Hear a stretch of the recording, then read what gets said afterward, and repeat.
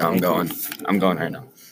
Nobody ever told the truth about the day Mother Nature had decided to erase human existence from the earth. Maybe it was just to prevent civilization from becoming total anarchy, or just because deep in them they knew it was a possibility, but were too afraid to give into it. They told us there wasn't a thing to be anxious about, that there was never going to be a supercontinent formation occurring in our lifetime. That following month had proven otherwise, and now that possibility had become our reality. Remember the first day as aqua blue sky in mid-June. Of course, I and the other board directors did not worry, as we were nowhere close to the possibility of disaster.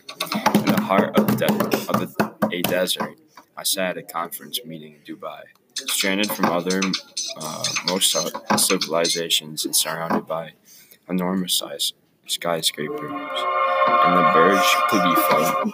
We had imagined that we would never be affected by any of the disasters, until in the distance we saw a gigantic uproar of waves bombarding and squashing every building that dared to cross its path. Our hearts dropped at first glance, and we lost all morale for survival. Our bodies stiff and paralyzed as we peered across the mountains of sand. There's not much we could have done. The waves gaining ground every second, and we could not get to the bottom of the building by then, nor would it be safe to do so. I and the other board members decided upon it and stayed in our place. We would do nothing but anticipating the impact of waves on the tower. That struck with incredible force and the capacity of a meteor. The megaton tower made of steel and glass had shuddered and tilted backward for a moment. Water had climbed the glass and almost reached our level.